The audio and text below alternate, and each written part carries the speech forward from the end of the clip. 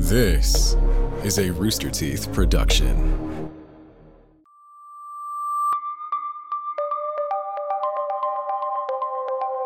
On January 5th, 1935, a man by the name of Ronald T. Owen was found beaten and stabbed in his hotel room. During his stay, numerous guests had strange encounters with him as well. Unfortunately, no next of kin could be found, and an anonymous donor had paid for his funeral services. Today, we discuss the unsettling case of Room 1046. This is Red Web.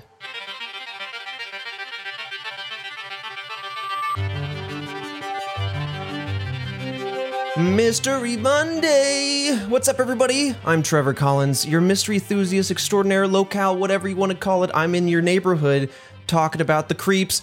With me, as always, Alfredo Diaz. We got a mystery on our hands. This seems like a whodunit type thing. Whodunit? I feel like we might be like, was it this person? Was it that person? I don't know. This one's gonna get windy, creepy, twisty, turny. It's super unsettling. So hey, if it's 3 a.m. where you are and you're listening to this, good on you. It's gonna get weird. It's supposed to be a scary one? What are you talking about unsettling? Picture this, okay? I'm gonna set the scene before we even get into the timeline. Okay, I've got my canvas. I've got my my crayons. Yeah, go ahead, get your crayons out, start drawing the scene. Okay, picture this. Alfredo Diaz walking down the hallway. He's got the cart. He's in the hotel room. He's been working there for a while. He likes this place, okay? He's coming up on room 1046. He says, "Hello, housekeeping. My favorite room. May I come in?" They don't answer. You just go in because it's your job. No one's there. You gotta keep the place clean. You go in, And the lights are out, okay, except for one dim lamp in the back. And there's a gentleman just laying there on the bed, trench coat and everything, shoes probably still on, Okay. sitting there in the dark. He's got a trench coat. And he says, Go ahead, clean the place. No, go ahead, clean. And he just sits there in the dark as you clean, day in and day out. What? Man, creepy, huh? All right, that's a good. All right, I didn't expect that. I didn't expect somebody to be like, yeah, just clean in front of me, yeah. Okay, well, I don't know about that. I like to watch people clean. Dude, I don't know, yeah. man. That Down took a between the turn. couch cushions. Ooh, you found a nickel? Is that a dime? Dang. That took a turn down a really weird road. Like I said, this one's very strange, and we're going to start with a bit of comedy because it's definitely going to get it's going to get nefarious in here, as we always do. Okay. So let's All right, dive into the give it to me. timeline. We're going to go into everything we know about this case, the investigation, the things that unfolded after the investigation. As always, we'll wrap up with the popular theories as to what went down here, maybe trying to answer the questions, connect the dots, draw that red web out. So the task force, get your deer hunting hat on, whatever the hat is that has two Show brims me your on it. badges. Get your badges out. certifications. You got to whip them out real quick. You don't want the whole public to see. Anyway, let's dive into it. You gotta be ready for it. Here we go. January 2nd of 1935. So this is a while ago. Roland T. Owen checks into Hotel President. He gives a Los Angeles address. He arrives with no luggage. He's dressed well, and he looks like he might be in his early 20s. He asked for an interior room, many floors up, and paid for one night only. The hotel staff noticed that Owen had a cauliflower ear and a distinctive scar above his left ear, and so they assumed that he might be like a wrestler type. The bellhop, Randolph Probst, took Owen to his 10th floor room, which was again facing the interior courtyard per his suggestion. Owen complained at that moment as they were going to the room about the high $5 cost that he had spent the night before at Muehlebach Hotel, where he had, like I said, recently stayed. And just for you to have some context here, $5 at that time is equivalent to about $100 today. So here we see I was just about to say, like, inflation in I mean, I action. knew this was back then, but $5? Damn! Like, Yeah. I remember McDonald's is more expensive than that. But it's $100 today. So Yeah. rooms are way more expensive. We're seeing inflation happen in real time, folks. So anyway, he gets this room. He starts complaining conversationally about this hotel the night before. Maybe that's why he's here. He's looking for a cheaper stay. All right. So Probst, the individual who was taking him to his room, also noticed that Owen only unpacked a few things: a brush, a comb, and a toothbrush, all from his pockets. Probst and Owen both went to leave the room at the same time upon arrival, and so they left. Probst then closes the door and locks it. It's worth noting here that these doors lock from the outside in this particular hotel, and when the individual is in the room, it tends to stay unlocked, only being locked when they go out and about. Yeah, it's very strange. So he gives Owen the key, and then he goes back to whatever hotel stuff he does. So then when you're just like sleeping or you're just exposed like that? Yeah, people can just come on in, I suppose. All right. Or you could just get locked in. It doesn't make much sense to me. But it's typical of the 30s. People are trusting, leaving doorknobs all twisty-turny. Listen, I got to make sure that my door's tight and locked, both sides. Yeah, apparently. Oh, man, I would not play that ever. Maybe this is what helped spur the change. But we'll maybe get into this is like we're just testing things out. What if we do it the other way? This is the beta very quickly, for the doors. no, does not work. No. we beta tested that you lock on the opposite side. It's very inconvenient anyway. So they both left the room. Probst, the bellhop, locks the door, gives the key to Owen. Probst then saw Owen leave the hotel. Not long after that, housekeeper Mary Soptic went into the room to clean, expecting the woman who had actually stayed in that room the night before, but Owen was in the room, and so that kind of startled her. But Owen said, "No, it's okay. You can continue cleaning, please and thank you." I'm giving him manners. I don't really know if he said right. that. If he was actually polite or not. Yeah, so he says, no, it's fine. Keep cleaning. He kept all of the lights off, except for the bedside lamp, and the shades were tightly drawn. This would be the case every time an employee had entered this room heretofore. A dim bedside lamp, curtains drawn, everything else dark. Okay. Owen left room 1046 with Soptic still cleaning and told her to leave the door unlocked as he was, quote, expecting friends. Soptic then returned at 4 p.m. with clean towels, surprised to find Owen back in his room, in bed, fully dressed in his overcoat and pants. And then there was a note actually on the dresser nearby that read, quote, Don, I will be back in 15 minutes. Wait, end quote. Soptic told police later on that he seemed that he was either worried about something or afraid. So he was sitting in bed either worried or afraid of something. This person has a lot going on for a hotel room. Yeah. Like a lot. There's a lot of activity. Listen, I put the do not disturb and I don't get a peep out of anybody, and I love it. This person has, everybody knows about him. Everyone's in and out, moving, so many moving pieces. I'm exactly with you. I go there, I unpack, I sleep there, and then I leave during the day. This is the place for me to be unconscious safely, and then I'm out. And maybe that's just a product of the times. You know, in the 30s, maybe they were a much more social bunch. They like to get their shoes shined by whoever's walking around. They left their shoes outside in the hallway these times of day, or these times of year, or whatever. In the 1930s, people were just very trusting. I don't know. There's people floating about. They got time to kill. These days, we're all very efficient. You know, we're strapped in, eyes glued to the phone, always working on something. Very productive. But anyway, that concludes January 2nd. That's the first day of this whole event. The next day, January 3rd, Soptic again returned to the room 1046 the next day around 10:30 a.m. and found the door was locked from the outside, leaving Soptic to assume that Owen had gone out, as you would. But when she unlocked the door to go inside and clean, she found Owen inside the room, and he told Soptic she could continue cleaning. While she was cleaning, Owen actually did in fact answer the phone, and he said this, quote, No, Don, I don't want to eat, I just ate breakfast. Repeating again, quote, No, I'm not hungry. With the phone still in hand, Owen turns and asks Soptic about her job, asking if she was in charge of the entire floor and if the hotel was residential and things of that nature. And again, he complained about the price at Muehlebach Hotel. Later that day, around 4 p.m., Soptic again returned to the room 1046 to deliver towels as she had done the day before, and she heard at this moment two low voices, one much lower and rougher than the other. She knocked on the door, and the rough voice responded with, Who is it? She told the voice that she was bringing fresh towels, to which they responded, We don't need any. But Soptic, having cleaned the room earlier that day, knew that they did in fact need towels because she took them all to be cleaned, you know, so she knew that they didn't have any towels, and she's like, I know you need them. I know you need these. So this is strange, but okay, fine, sure, you don't have your towels. That night, other guests noted an abnormal amount of yelling and arguing kind of in that area, but the issue here is that it's also worth noting that there was a party about 9 rooms down at 10:55. Oh, okay. So it could have just been some party. It could have been that party. The problem is the layout of the hotel, it still exists, but the layout of that hotel has changed. And today, a hotel room could be 3 numbers off, but on the opposite side of the building. So it's really hard to say if the party was interfering, how big that party was, if it was actually close by.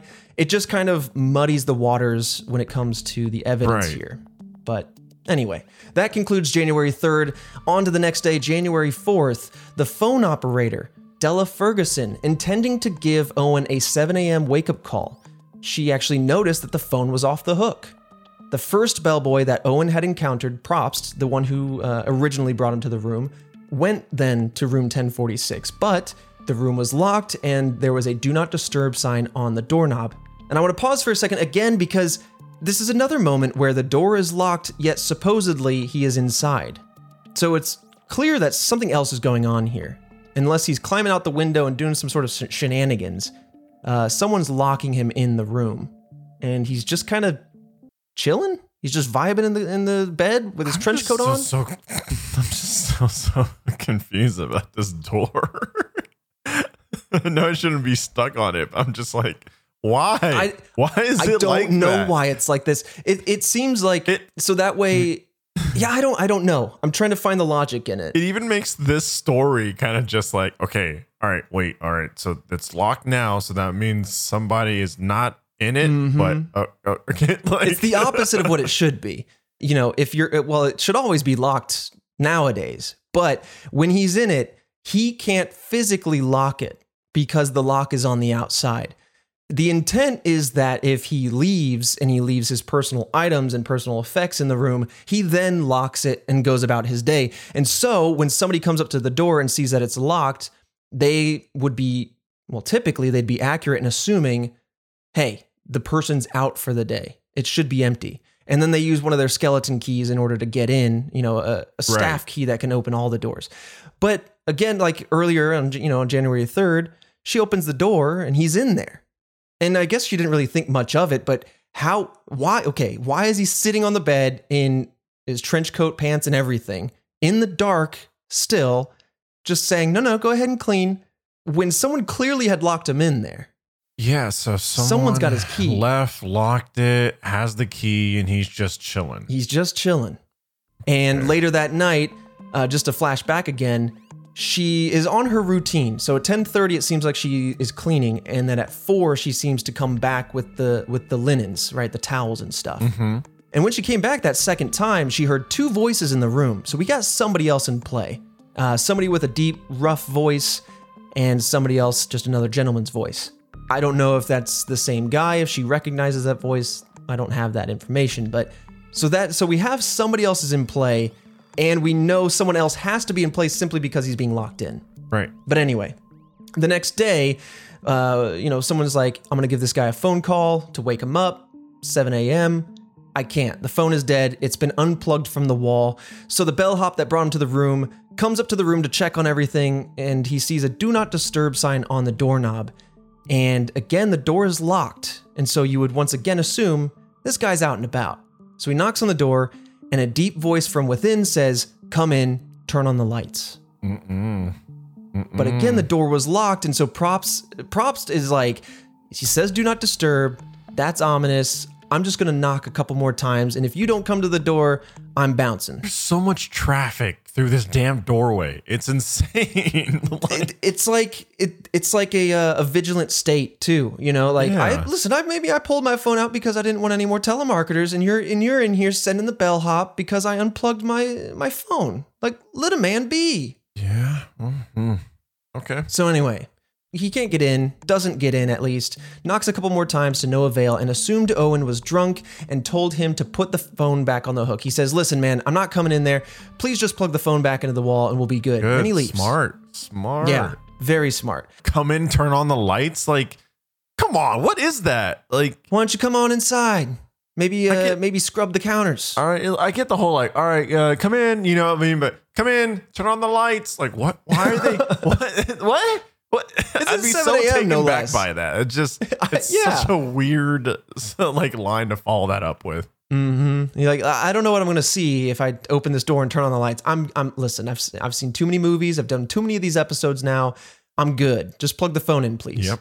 An hour and a half later at 8:30 a.m., the phone is still off the hook. And I don't know why they're bugging so much about this phone, but maybe it's a good thing. Because another bellhop then goes to the room. His name is Harold Pike. Goes to the room, lets himself in, finds Owen asleep, naked, and with dark stains around him on the sheets. Pike also believed that Owen was drunk. The phone stand was kicked down, so Pike had to pick it back up, and he plugged the phone back in himself, put the phone back on the hook, and left. At 10:30 a.m., 2 hours later, the phone was again off the hook.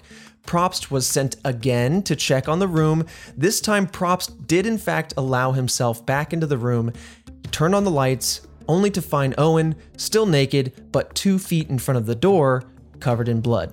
Oh yeah. Oh. Owen was still alive. He was on his knees and elbows, and the walls were splattered with blood. Probst went to get help, but when the assistant manager returned, as well as Probst, they could only open the door about 6 inches or so because Owen had fallen near the door. So the door was basically bumping into him. At that point, they called the police, and Owen got up to sit on the edge of the bathtub.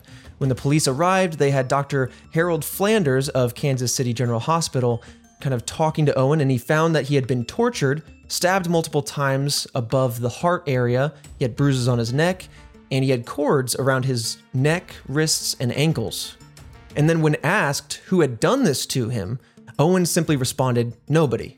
Owen told Dr. Flanders that he had fallen and that he hit his head on the bathtub.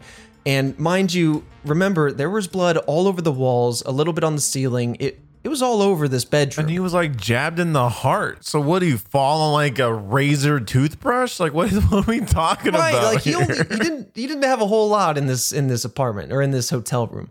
Yeah, so this is interesting. Dr. Flanders asked Owen if he had attempted suicide, and this is where he quickly responded with no. Then Owen lost consciousness at that point. He was taken to the hospital, but by the time he had arrived, he was unfortunately in a coma, and he died later that night at the hospital around midnight. So this is where our investigation begins, diving into the mystery, diving into any eyewitnesses, because clearly we have a handful here. But at this juncture, what are you feeling, Fredo? I want to do a classic Alfredo gut check on this man. Dude, everybody's a suspect. Get everybody on that lineup, okay? Because this is the most attentive, responsive hotel in the history of hotels. So it's true, man. Get every single person that's worked there in the precinct. You know what I'm saying? Put them in the, I don't know, it was a 1930, paddy wagon. Put them in the paddy wagon. Ship them over to the precinct, okay? Like, get them out of here. Strap them to the horse. Let's go. Start questioning away because... And also, change these damn locks. It's the most confusing part of this damn story to me. When you're talking about so many people going in and out, it would just to me go, okay, out, in, out, in, out. Okay, in, out. Locked means this, that means that. Okay, got it. Wait, what? No, it's totally fair. If you have any questions, please let me know. I want to clarify because this is confusing. The locks are like opposite to logic. They're on the outside. It doesn't make sense. So if you have any questions, let me know. It's just so ridiculous. It's like you have this intense kind of like, I don't know, this room and the people in it and the person in it. It's very intense and weird and unsettling. And then you have this weird gimmick that is this damn lock. I don't know why I'm so stuck on it. I'm sorry. Man aside, let's get to the bottom of this lock situation. I apologize. It's just weird. No, it's totally fine. It's like it is a huge factor here in trying to kind of reverse engineer the story. Yeah. It is a huge component, and it really is probably a key component because that's the only real way outside of the two voices that you're figuring out that this guy's got someone else with him. Because how's he locking himself in? Who's that second voice? You know, why do people keep thinking he's out and then he's actually in there? But I'm glad you cued in on it. I'm not trying to foreshadow anything, but like you cued in on this hotel being very attentive, and that just might be good service. Or, it could be something nefarious. We just don't know. Oh my God. Is the whole We'll dive into entire hotel in it? Don't tell me. Let's just go. Oh, man. Hotel murder. Come on down. What's interesting, I don't know if I was going to segue into this later on or not, but I'm just firing from the hip like I like to do. This hotel still exists. I called them, Alfredo Diaz, and I said, do you have 1046 available? You need to stop. You need to stop. For a split second, I was like, what? And I was like, nah, you madman. I'm a madman. The hotel does in fact exist. They closed their doors somewhere, I believe in the 80s or something, and then they refurbished it and they came back. It's some sort of Hilton hotel now, so maybe if they want to sponsor, we'll scoot up in there. I think I asked the lady, I was like, listen, I know this is going to be a weird question, but I got to know. I'm doing a report. This is my report, Alfredo. Okay. Yeah. Feel free to grade your me. book report. Here we go. I was like, is the number of the room, are they the same as the original building? Because the building is the same, the interior is all changed. And she says, no, the original room was, and I didn't even ask for the specific room. I just asked, are the numbers the same? And she said, no, but the room you're looking for is between 1005 and the ice machine room. So you can rest easy knowing that no one's sleeping where this unsettling, creepy man was just loitering on a bed in a trench coat. Just hanging out. Just hanging out. Maybe I should ask him if the door's still locked on the outside. All right, so let's dive into the investigation because it really starts to get twisty-turny because you don't know much about what's going on. So far, we have an individual, a second individual of some sort, but you have this one guy sitting in a dark room who winds up getting just brutalized and unfortunately passing away. And didn't want to say anything about it. And didn't even want to say anything about it. And we'll kind of touch on that a little bit in the theories section. But yeah, let's get into what the PD was kind of figuring out. So, because the bloodstains on the walls and on the ceilings had solidified by the time that help had arrived, Dr. Flanders found that Owen sustained injuries probably around 4 to 5 a.m., meaning that this actually occurred before the first bellboy had visited again at 7 a.m., if you recall. And then at 8:30 when the second bellboy came in, again, the scene was set. He saw the dark stains on the bed, but the lights were out. So he was in a crime scene and didn't even know it. And at 7 a.m., the crime was probably already happened, right? And whoever responded, whether it was the second party that we don't know, or whether it was Owen himself, seemed to kind of say, like, come on in and turn on the lights. Yo, what? We're assuming that the crime scene was set by this point. Now that is that sends chills up my spine to think about. Yeah, because the person was were we saying that the person was hanging in the room and then asking for somebody to come in? Something was going on. Somebody had to say, come on in and turn on the lights. I don't know if it was the perp. I don't know if it's the victim. But man, someone let me find it. Probst. Someone needs to check in on Probst at this point and say, like, you doing good, man? Because like, I can't imagine being in that position. Yeah. No, I'm sure they're not paying that person enough. Get the hell out of there. Yeah. Get a manager. Maybe go back to Muehlbach or whatever. It's too pricey. Listen, that's a good thing. Muehlbach priced themselves out of Murder Hotel. Okay.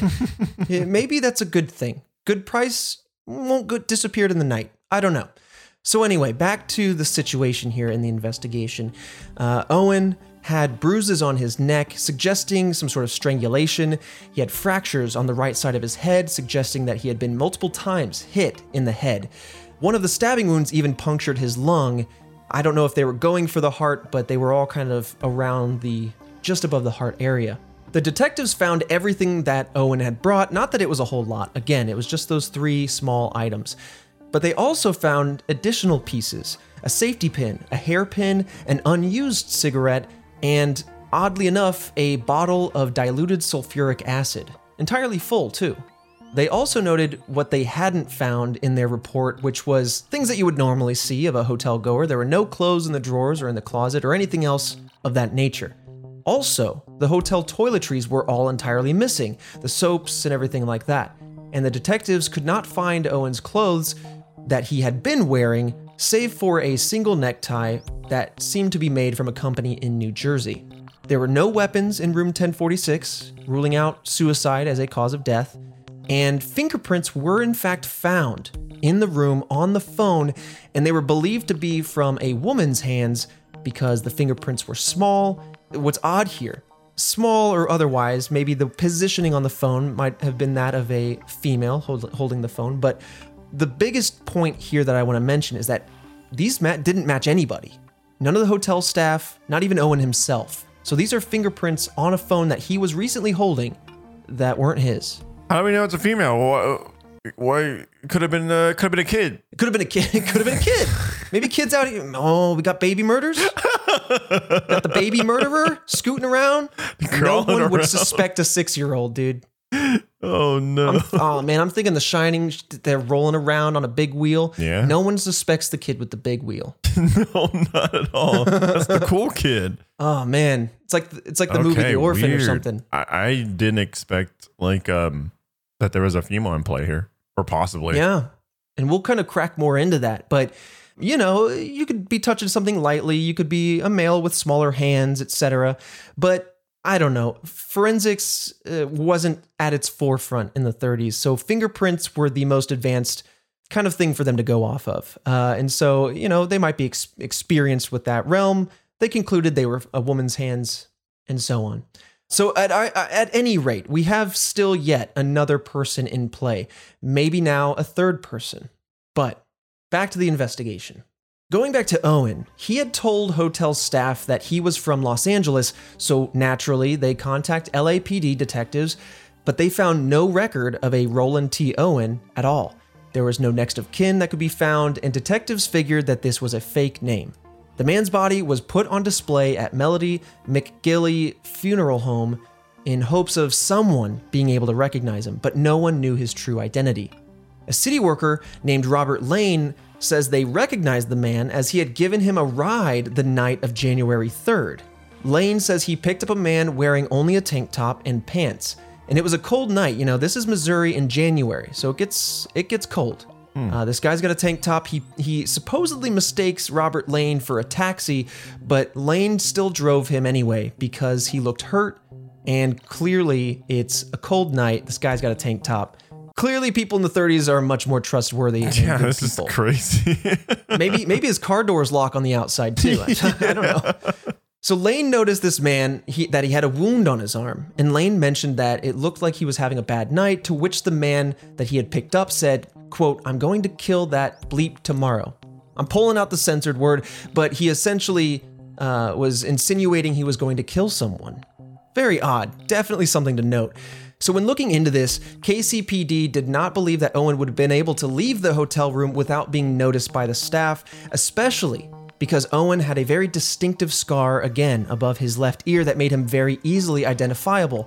So if this story is to be believed, perhaps he dressed differently than he had the day before, or perhaps this very attentive hotel simply missed him.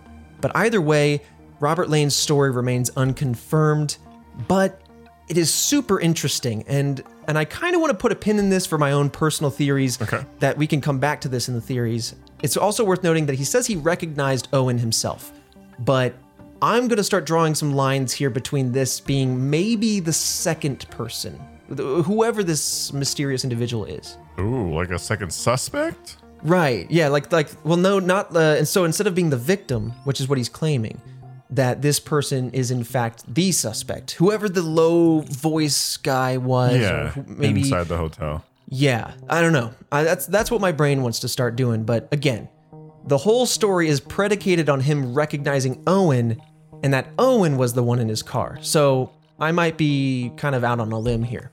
Anyway, depending on the newspaper source that you would look at, this body was viewed by anywhere between 50 and 300 people. So this is really starting to get around town now. And because word was spreading about this unnamed person, people from outside of Kansas City were actually starting to contact the funeral home, hoping that maybe this was their missing family member. As a result, the photo of Owen was shared with other police departments across the United States, and detectives found that actually a similar looking man had in fact stayed at Hotel Muehlbach on January 1st. Also, this person requested an interior room. So this kind of corroborates the story from Probst the bellhop, saying that This individual here come into this room. This Owen guy is saying he wants an interior room. He was complaining about Muehlbach being too expensive. Well, it sounds like this guy was actually at Muehlbach. And so they're like, cool, we got a lead, let's go. They head to that hotel, they look into their records. This individual gave the name Eugene K. Scott and also an LA address. Well, go figure, they go back to the LAPD asking about this Eugene K. Scott individual. And again, there is no record of Scott, and they come back and say, most likely this is the same man who stayed at Hotel President, and that this person is likely using a pseudonym or various fake names. For what reason? For what reason? It was also found that this Owen Scott character had stayed at the St. Regis with another man, also while in Kansas City. So again, we have another just nugget, the tease of another person here, this time confirming again that it's a man, but no other information, thus far, I should say. So, of course, detectives have received at this point many different leads, but the story in general on what happened with this Owen case continued to grow colder. It was reported that Owen would be buried in an unmarked grave in a potter's field, essentially a field for lower income individuals who perhaps didn't have an identity or didn't have a family or anybody. And here's where things start to get really strange. This was reported in the newspapers, and this report sparked some very strange phone calls both to the newspaper that reported this information as well as the funeral home itself, who was going to be, running the services. $25 were sent to the funeral home for Owen's funeral, in addition to flowers that were signed, quote, "Love Forever, Luis." It's also worth noting that this money was rolled up in a newspaper and was delivered anonymously. Hey everybody! Welcome back to The Gap Between the Mysteries. I'll have a new name for this every week until I figure out one that I like. Obviously, this is Trevor, but I got some housekeeping notes for you all. Thank you all for listening, by the way. We're in the new year. Isn't that fantastic? I'm optimistic. I've got my hopes up for good changes across the board. If you want to support the show, as always, store.roosterteeth.com. We have some Red Web merch in there. Whether you need that coffee mug or whatever you put in the mug, you can, whatever you want to drink, it goes in the mug. And we also have a shirt that you can get with the Red Web logo right there on the breast pocket area. Anyway, now on to our lovely sponsors. This episode of Red Web is sponsored by HelloFresh. Warm up this winter with fresh, pre-measured ingredients and mouth-watering seasonal recipes delivered right to your door, contact-free.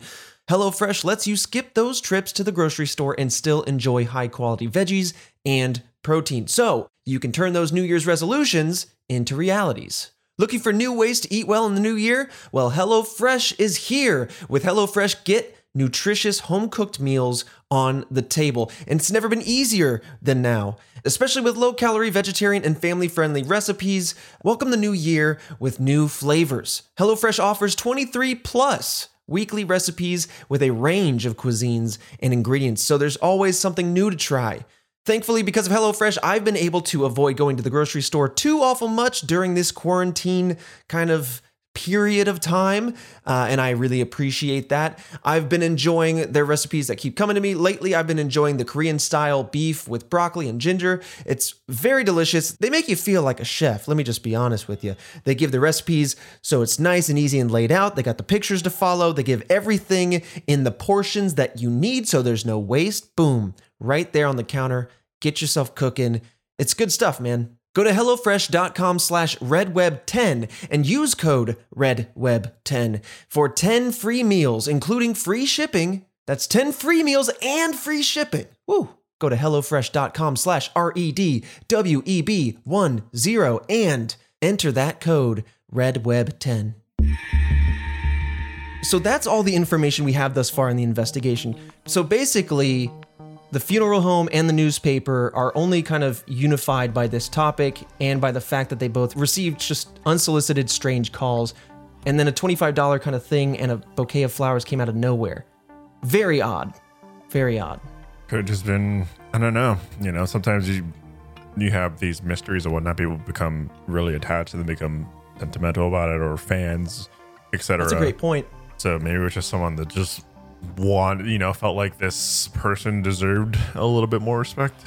Yeah, that's actually a really good point. I didn't think about that. Because on the other flip side, right, I got my tinfoil hat sturdily stapled to my scalp. And, it makes me think that whoever did this, maybe they felt guilty, or maybe not, or maybe they're just trying to smooth over the rough patches of whatever they did. Oh, damn. Maybe they did this, and maybe they're trying to make amends. Maybe this was, again, I'm jumping ahead into the theory section, but again, this kind of makes me go like, maybe this was an accident because Owen wasn't coming out saying much, and now someone's paying for the funeral services. That's I don't know. expensive too. Like, maybe it was just a scuffle that went bad. Oh, and then someone just, man, they got away with it too. I mean, I don't know, but man, back then, I can't imagine getting away with stuff now. You know what I'm saying? Yeah. There's just, I don't know. I mean, to your point, everyone was so attentive at the hotel. Yeah. But then on the other hand, like, seems like half of these stories have dead ends, like they just kind of end. Yeah, it's this middle ground of just everyone was so attentive and so aware of said person, but someone was able to sneak in and kill him. Mm-hmm.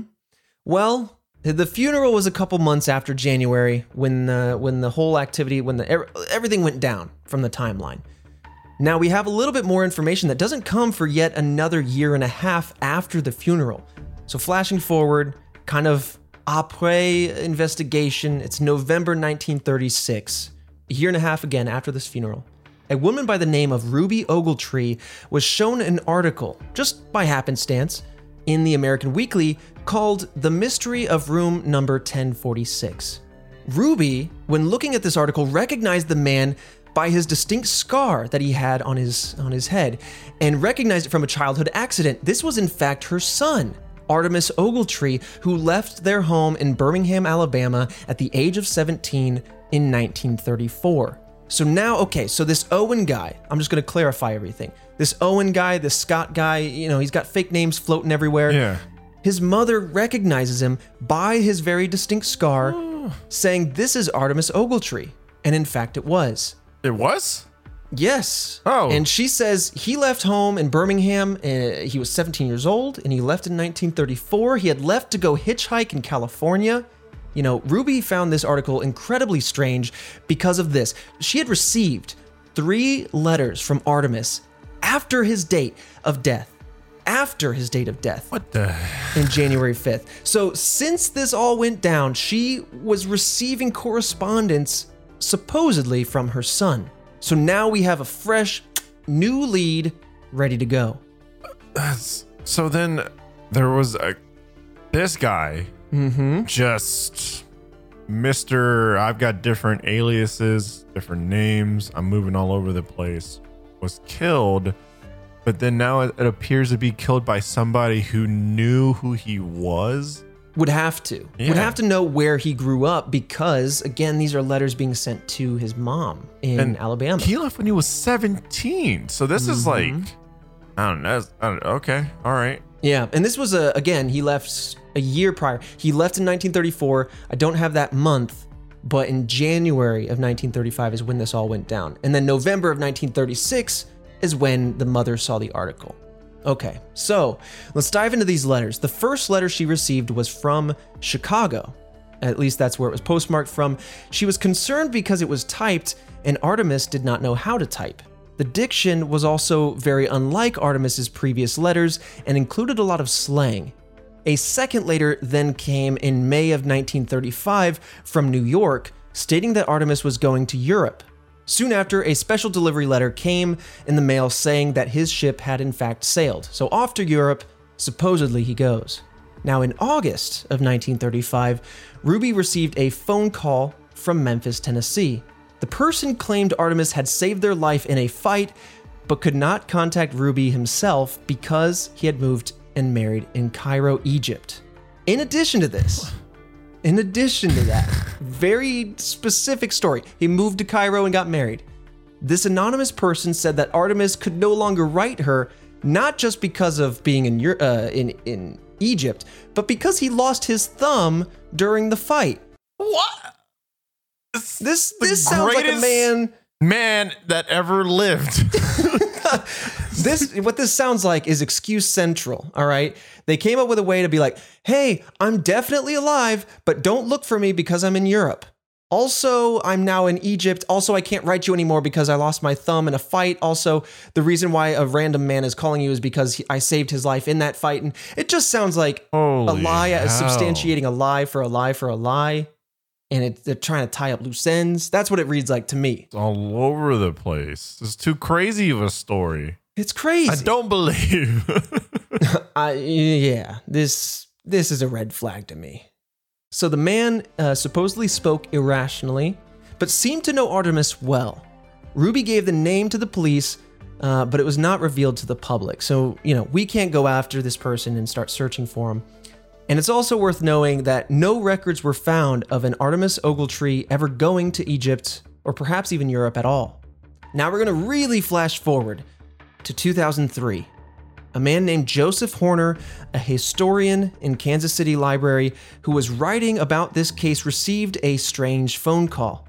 The anonymous caller told Horner that they were inventorying a recently deceased elderly person's stuff and found a shoebox filled with newspaper clippings relating to Ogletree's case. In the box, they also said that there was an item mentioned in the newspaper article that was also in this box that they found from this old person. The caller did not reveal what the item was and then hung up. That's the end of that. I am tired of these people out here with their goofy phone calls, leaving some breadcrumbs and then slapping them off the table again. Just another cold dead end. And that's where that ends? That's where that ends. That is everything we know about this case, all the way up to 2003, where somebody's trying to research this. I mean, okay, whatever, right? The person calls, hey, this person is deceased, is what you're telling me. And they have a shoebox of all this information of this case. Mm-hmm. And if it went cold there, I'd say, all right, well, maybe whatever, right? Someone that was a fan of the mystery, etc., etc. But then you can't contact them again? Where's your caller ID, son? It's 2003, man. Helpful for the investigation. What is going on? Is this a prank? What is happening here? It could be a prank, dude. It could be a prank. What's happening here, dude? It's just so frustrating. This is one of those things where you feel like you're really going down a road. You're like, all right, cool. Rub your hands together. We got a strange phone call. And then there's nothing. There's no, in the past, back in the 30s when the strange phone calls were coming in, no one really documented what went down with those. At the funeral home or at the newspaper. This is around an unsolved murder case, folk. Let's start writing things down. And then in 2003, you get a strange call. You can't ID this person. You can't look at phone records to figure out the number that called you and track that down. Man, Oh. I don't know. Someone's in on it. Someone knows something. Get the task force behind this. Get the task force Everybody out here. get your badges out. Let's get down to business. Clip it on. All right. Yeah, I don't know. So this could be a pranker, or if the individual is still alive that perpetrated this act, right, or that was involved in some way, that maybe paid these $25 and put the flowers out, maybe this Luis character, I don't know. There's nobody chasing down these people, these names. I don't know, but maybe they feel guilty. Maybe, like you said, they felt intimately close to this case, and so they wanted to check in on it. Maybe whoever did this is just thinking about this after all these years. Maybe they're still alive and they're at a dusty 95 and they're listening to this podcast right now. I just don't know. But that's what makes this case so creepy, so unsettling, and so unsolved. So there's a couple key questions here that are worth reflecting back on. Who sent the letters? Perhaps who wrote the notes that were in the room that were talking about this Don individual? Right? You also had that letter that was the letters that were sent to the mother, but you also had the note with the flowers that said Luis. Who is writing all of these, and why? Perhaps can we even trust what's going on during the investigation and beyond? Because this became a little bit of a pop culture thing. It got popular. People were looking for this to be maybe their missing loved one. Maybe because of that, stories started floating about and evidence got contaminated with folklore. There's also that diluted sulfuric acid at the scene, which is very strange. This is an acid, by the way, that is very potent. You would not want to get it on your skin. if you're thinking about dissolving a body, again, this is a small diluted bottle. Sulfuric acid will start dissolving your tissue. It's gonna take a very, very long time. It's not like some sort of Breaking Bad situation in the bathtub. Right. And then, who's touching this phone? Who's locking Ogletree in his room? Do they know him? Does he know them? Anyway, those are my key questions kind of going into the theories. I wasn't especially like we talk about how attentive this hotel is. It's just crazy that they didn't recognize anybody else or anything like that. Well, we have some stories. Ooh? Whether they are directly related or not, it's hard to say. But we'll dive into those kind of anecdotal pieces of evidence here in the theories. But yeah, I agree with you. It seems very strange to know so much about this room and when it was locked and the goings on in and out of it, but to not really know much beyond that. Well, the goings on of the broader hotel, I don't even know much about that party that happened down the hallway, what that was all about, what it was for, if it was related at all. I don't know. Right, yeah. So anyway, let's crack into these theories. Let's focus on this Don character that was listed on one of the notes. We're going to give the perpetrator of this theory the name Don because of that note, and we're going to go with this first theory that kind of focuses in on him as the single and sole perpetrator of the crime. So in this theory, some theorize that Don was not only the man in the note found in the room, but that he was also the man that Ogletree had supposedly stayed with at St. Regis. Perhaps they had some sort of disagreement and parted ways at this point, and that's why Ogletree went to the Mulebach and then eventually on to the President Hotel. This Don character could have been the person that Mary Soptic had heard when she was trying to replace the towels earlier on in the timeline. In 1937, a man by the name of Joseph Ogden was arrested for murder, and it was found that in 1934, Ogden had visited Kansas City and stayed in hotels under the name of Donald Kelso and Duncan Ogletree. Oh. It's a bit specific, right? You have the Don there Yeah. and you have the Ogletree, which listen, I'm not trying to help you out if you're out here doing nefarious stuff, but if you're going to take a pseudonym, maybe don't yoink your friend's surname. My name's Duncan Ogletree. Dude, my real name is Ogletree. What are you doing? Yeah. Anyway. Not imaginative at all. Not at all. So KCPD even matched the handwriting of this individual, this guy that was arrested years later for a different murder, matched that handwriting to letters received from Ruby Ogletree. And to me, that's like, boom, caught red-handed. Come on, this is the guy. We got it. This is our guy, in my opinion, but hey, more information to be found. Despite this evidence, KCPD keeps this case open. Thus, we talk about it today. There are two more theories that remain for who this Don could be, though, and I want to kind of touch on those. One is simply that he was, in my opinion, the tank top man that was in the car, that car ride that we discussed earlier. Now, the wrinkle in that is that the driver of that car said he recognized Owen, which was the victim, and so maybe not the case. Just a theory, a hunch, if you will. But another one goes a little bit more into depth. So after 1 a.m., on January 3rd, the elevator operator, Charles Blocker, recalled seeing a woman the staff believed to be a prostitute, which I will call a commercial woman because that's what they called them at the time. And they thought that she was a commercial woman based on her various visits to male guests. That night, Blocker took her to the 10th floor, and 5 minutes later, he was again called back to the 10th floor to meet the commercial woman again, 5 minutes after. So he dropped her off, went back down to the main floor, came back 5 minutes later because she was asking for the elevator. She told Blocker that her client in 1046 had not shown up. The other times she had seen him, he always showed up. Always. So this is like a repeated thing. She wondered if he was in fact in room 1028 since she saw the lights on in there, so she stayed on the 10th floor for another 30 minutes or so before calling the elevator again to leave. She came back a whole hour later with a man and called the elevator to the 9th floor. Later still, Blocker received a signal to go to the 9th floor and was called by the woman again, who was now leaving. So real quick, she went up to the 10th floor. Yep. She went to 1046. 5 minutes later, she's like, this guy's not here. No show. Maybe he's in 1028. She kicks around a bit and then she's like, I'm out. An hour later, she goes to the 9th floor with someone, spends about 30 minutes, and off she goes by herself. 15 minutes after that, the man who had accompanied the woman to the 9th floor also called the elevator, and he left the hotel and complained about not being able to sleep. So that's probably his excuse. He's probably going back home. So the reason I mentioned all this information is because people theorized that this 9th floor man was actually Don. Furthermore, the fact that there's a woman's fingerprints on the phone led many people to suspect that this Don character did not act alone, and that's kind of where we enter into theory number 2.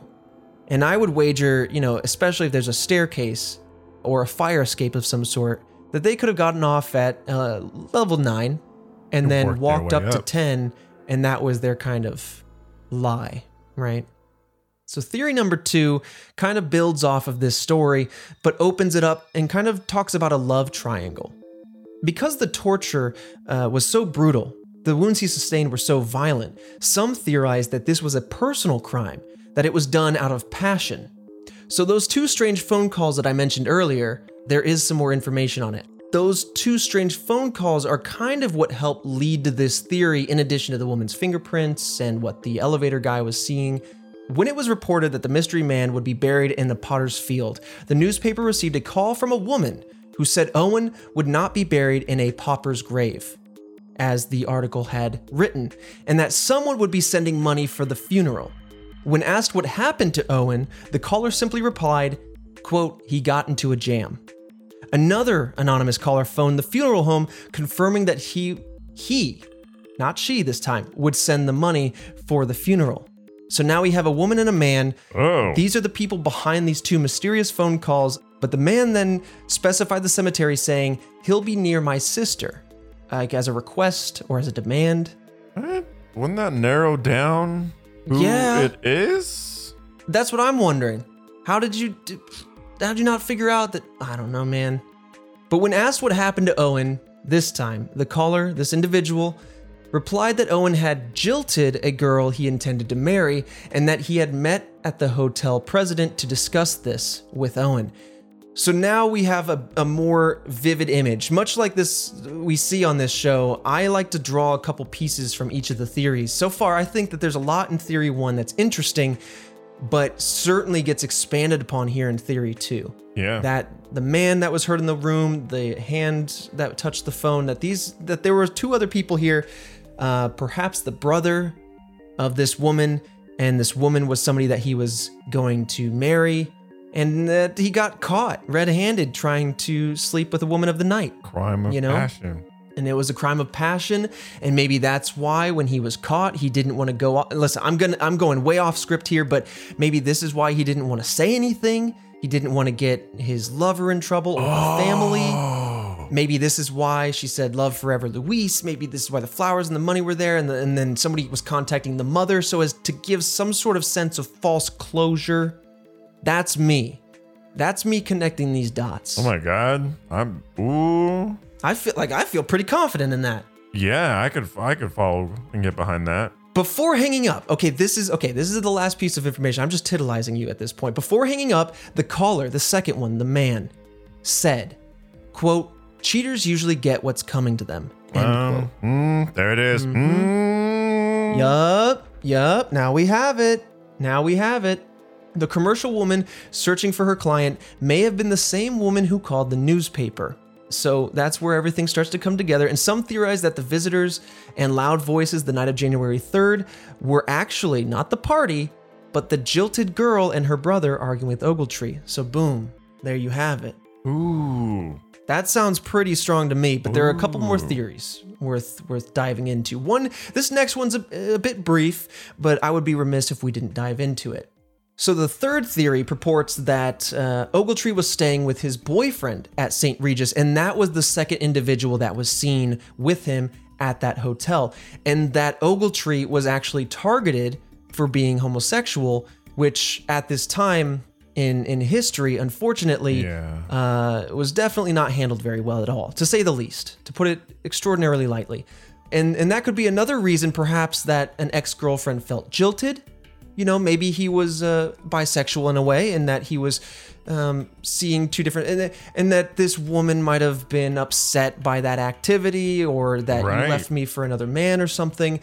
I just want to go ahead and say that this theory does attempt to stitch together some of the pieces here that we know, but ultimately it leaves a lot of questions unanswered. It doesn't really wrap the whole thing together, right? The biggest thing to me is especially the fingerprints on the phone that were supposedly feminine, the fact that there is this sulfuric acid in the room, but that could have been the real love triangle, was the man and the woman in the room could have been an ex-girlfriend and his current boyfriend. It's hard to say. And that maybe he was running off to these other hotel rooms to put some distance in there. It's really hard to say. The last piece that kind of goes into this theory is that maybe this is why he was so private during his stay at the hotel room. Maybe this is why he kept the lights off, so he couldn't be ID'd.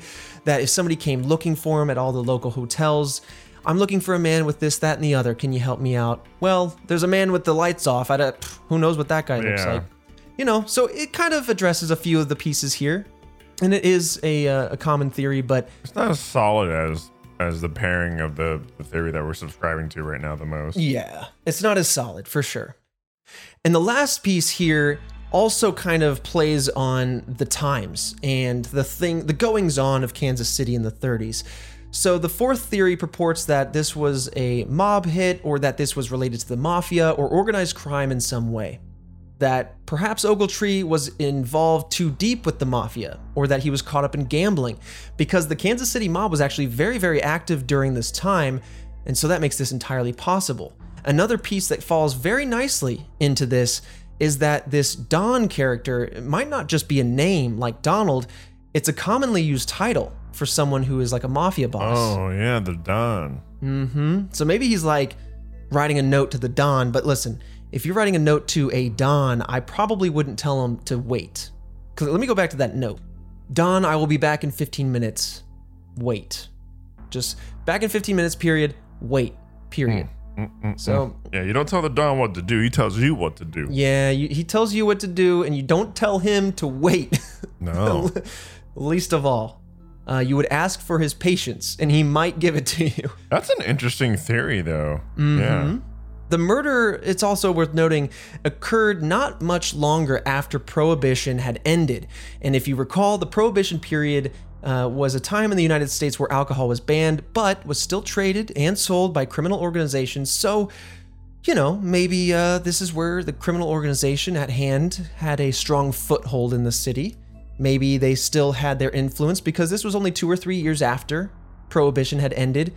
And I don't know if it's really worth mentioning or if it's related in any way, but both of the bellboys that checked on him that morning, that was supposedly right after the situation had gone down, both assumed or claimed that he was drunk, or guessed that he was drunk. And so... Oh, how did he get his hand on that? Booze is flowing. Well, this is after Prohibition, to be fair. Oh, yeah, that's right. So it's not I don't know. I just wanted to mention it just in case. And then going back to Charles Blocker's story about the prostitute going to the 10th floor, then the 9th floor, could also indicate perhaps there's some kind of organized crime going on, that maybe she was a part or associated with this organization, that she was being coordinated or managed in a way, right? To say it as a gentleman would, managed. Yep, that's a very you have a client on 10th floor, 1046 at 11 o'clock, or whatever. Maybe there was something there, but his story seemed to indicate that maybe there was something of an organized crime sort of thing happening. And that maybe when the anonymous caller claimed that Ogletree was a cheater, that maybe they meant about money, that they cheated with money or cheated with gambling or cheated on some sort of debt sort of situation. And the aliases in play, the erasure of evidence, the lack of bringing things to the hotel room, all kind of point even more towards organized crime. The brutality of it, the many stabbings, the many brutal hits to the head, the blood splatters all over the place. Oddly enough, I would put sulfuric acid in this kind of category. Yeah. Maybe it was something brutal, like they wanted them to drink it to suffer in some way, because clearly this guy was suffering, and it wasn't a quick thing.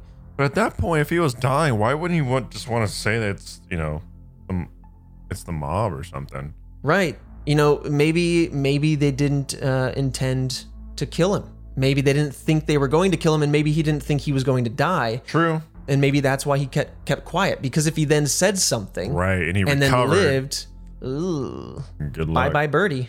You just don't want to mess with that. So that's another piece that kind of comes into this here puzzle.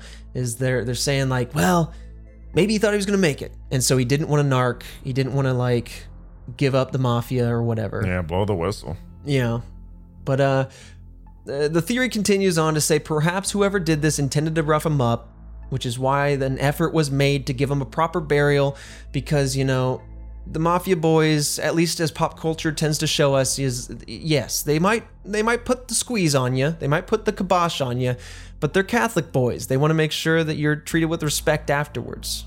Maybe Ogletree was involved in a deeper way, part of this mafia family. I don't know. This is really a very interesting theory that could kind of nestle in here in a way that we'll just never know. And maybe this is why the police just said, we're just gonna not touch this. Maybe they got paid off. Ooh, interesting. So like, yeah, we're just scared by the mob. But here's the thing. If they wanted to scare him and not kill him, then why stab him a bunch of times next to the heart? Yeah. Maybe they just, listen, I know where the heart is. This is gonna really scare you. I'm gonna violently stab right in this little spot above your heart. I don't know, man. It seemed like someone was going right for that heart, and that's where I kind of lean on the crime of passion, the crime of a jilted lover, you know, whether it be a boyfriend or the brother of that lover. That story seems to nestle in nicely and rope this up, especially, and I'm glad you pointed this out because I'm reminded of it, especially because they knew where the mom lived. I'm not saying the mafia couldn't dig that information up, but man. But they wouldn't be, I don't know. I don't feel like the mafia would be like, hey, we're sorry, or sorry about it, or be so sentimental with it. Well, it wasn't as much a sorry as it was a, hi, I'm your son. I'm using a lot of slang, which could be more mafia speak, right? I'm using a lot of slang. Oh, the letters are coming from Chicago and New York. That's some Mafia Central. Oh man, now I'm back on the fence because they might be trying to cover up the loose ends. Hey, it's me, your son, using slang now. Also, I can type right. Also, I'm going to Europe. Also, you'll never hear from me again because I lost my thumb in a bar fight and I saved someone's life. So hey, I'm okay though. I had an honorable going out. Never look for me again. Bye. You know what I mean? Like that's such a closer. Like we're trying to close the story. Your son's a hero, but also you're never going to hear from him again. And don't look. But they left the body there, though. So who cares if the mom goes searching? That's true. What's she gonna do, man? Oh, that's true. A little baby bottle of sulfuric acid ain't gonna handle that body. I'll just tell you that right now. Maybe a little baby bottle in like a handful of years. Yeah. Oh man. Well, that's what we got, man. That's what we got. I want to go back to our rating system here on confidence and I'll leave it to you to figure out which theory you like, Fredo. But on a scale of 1, this is ludicrous, wild, Looney Tunes, to 10, we solved this case. We've got the solution. Where do you find yourself lying on this one? I can give it a 7.5. Ooh. Yeah. I feel like I'm subscribing to that crime of passion type thing. There's just a lot of things. Paying for the funeral, that's huge, right? Writing to the mom. I think they wrote to the mom more so to just kind of put her at ease, whatnot. Right. Like the whole mafia thing. I don't know. There's a bunch of holes that I'm seeing in it. Oh yeah, that's true. Yeah. I don't know. That's just where I'm feeling. I feel like I was going to go with like a 6.5 or something. And that's only because the mafia piece came in and started rattling my brain. But when we were kind of going through, you know, the love triangle theory, I was like, okay, I'm in this. Like I'm strong on this one. I'm good with maybe like, I was like at an 8 on that one. And so I'm going to balance it out. I'll say like a 7. I'm going to say like a 7 on that one. But I align with you. On that. But that's the conclusion as well.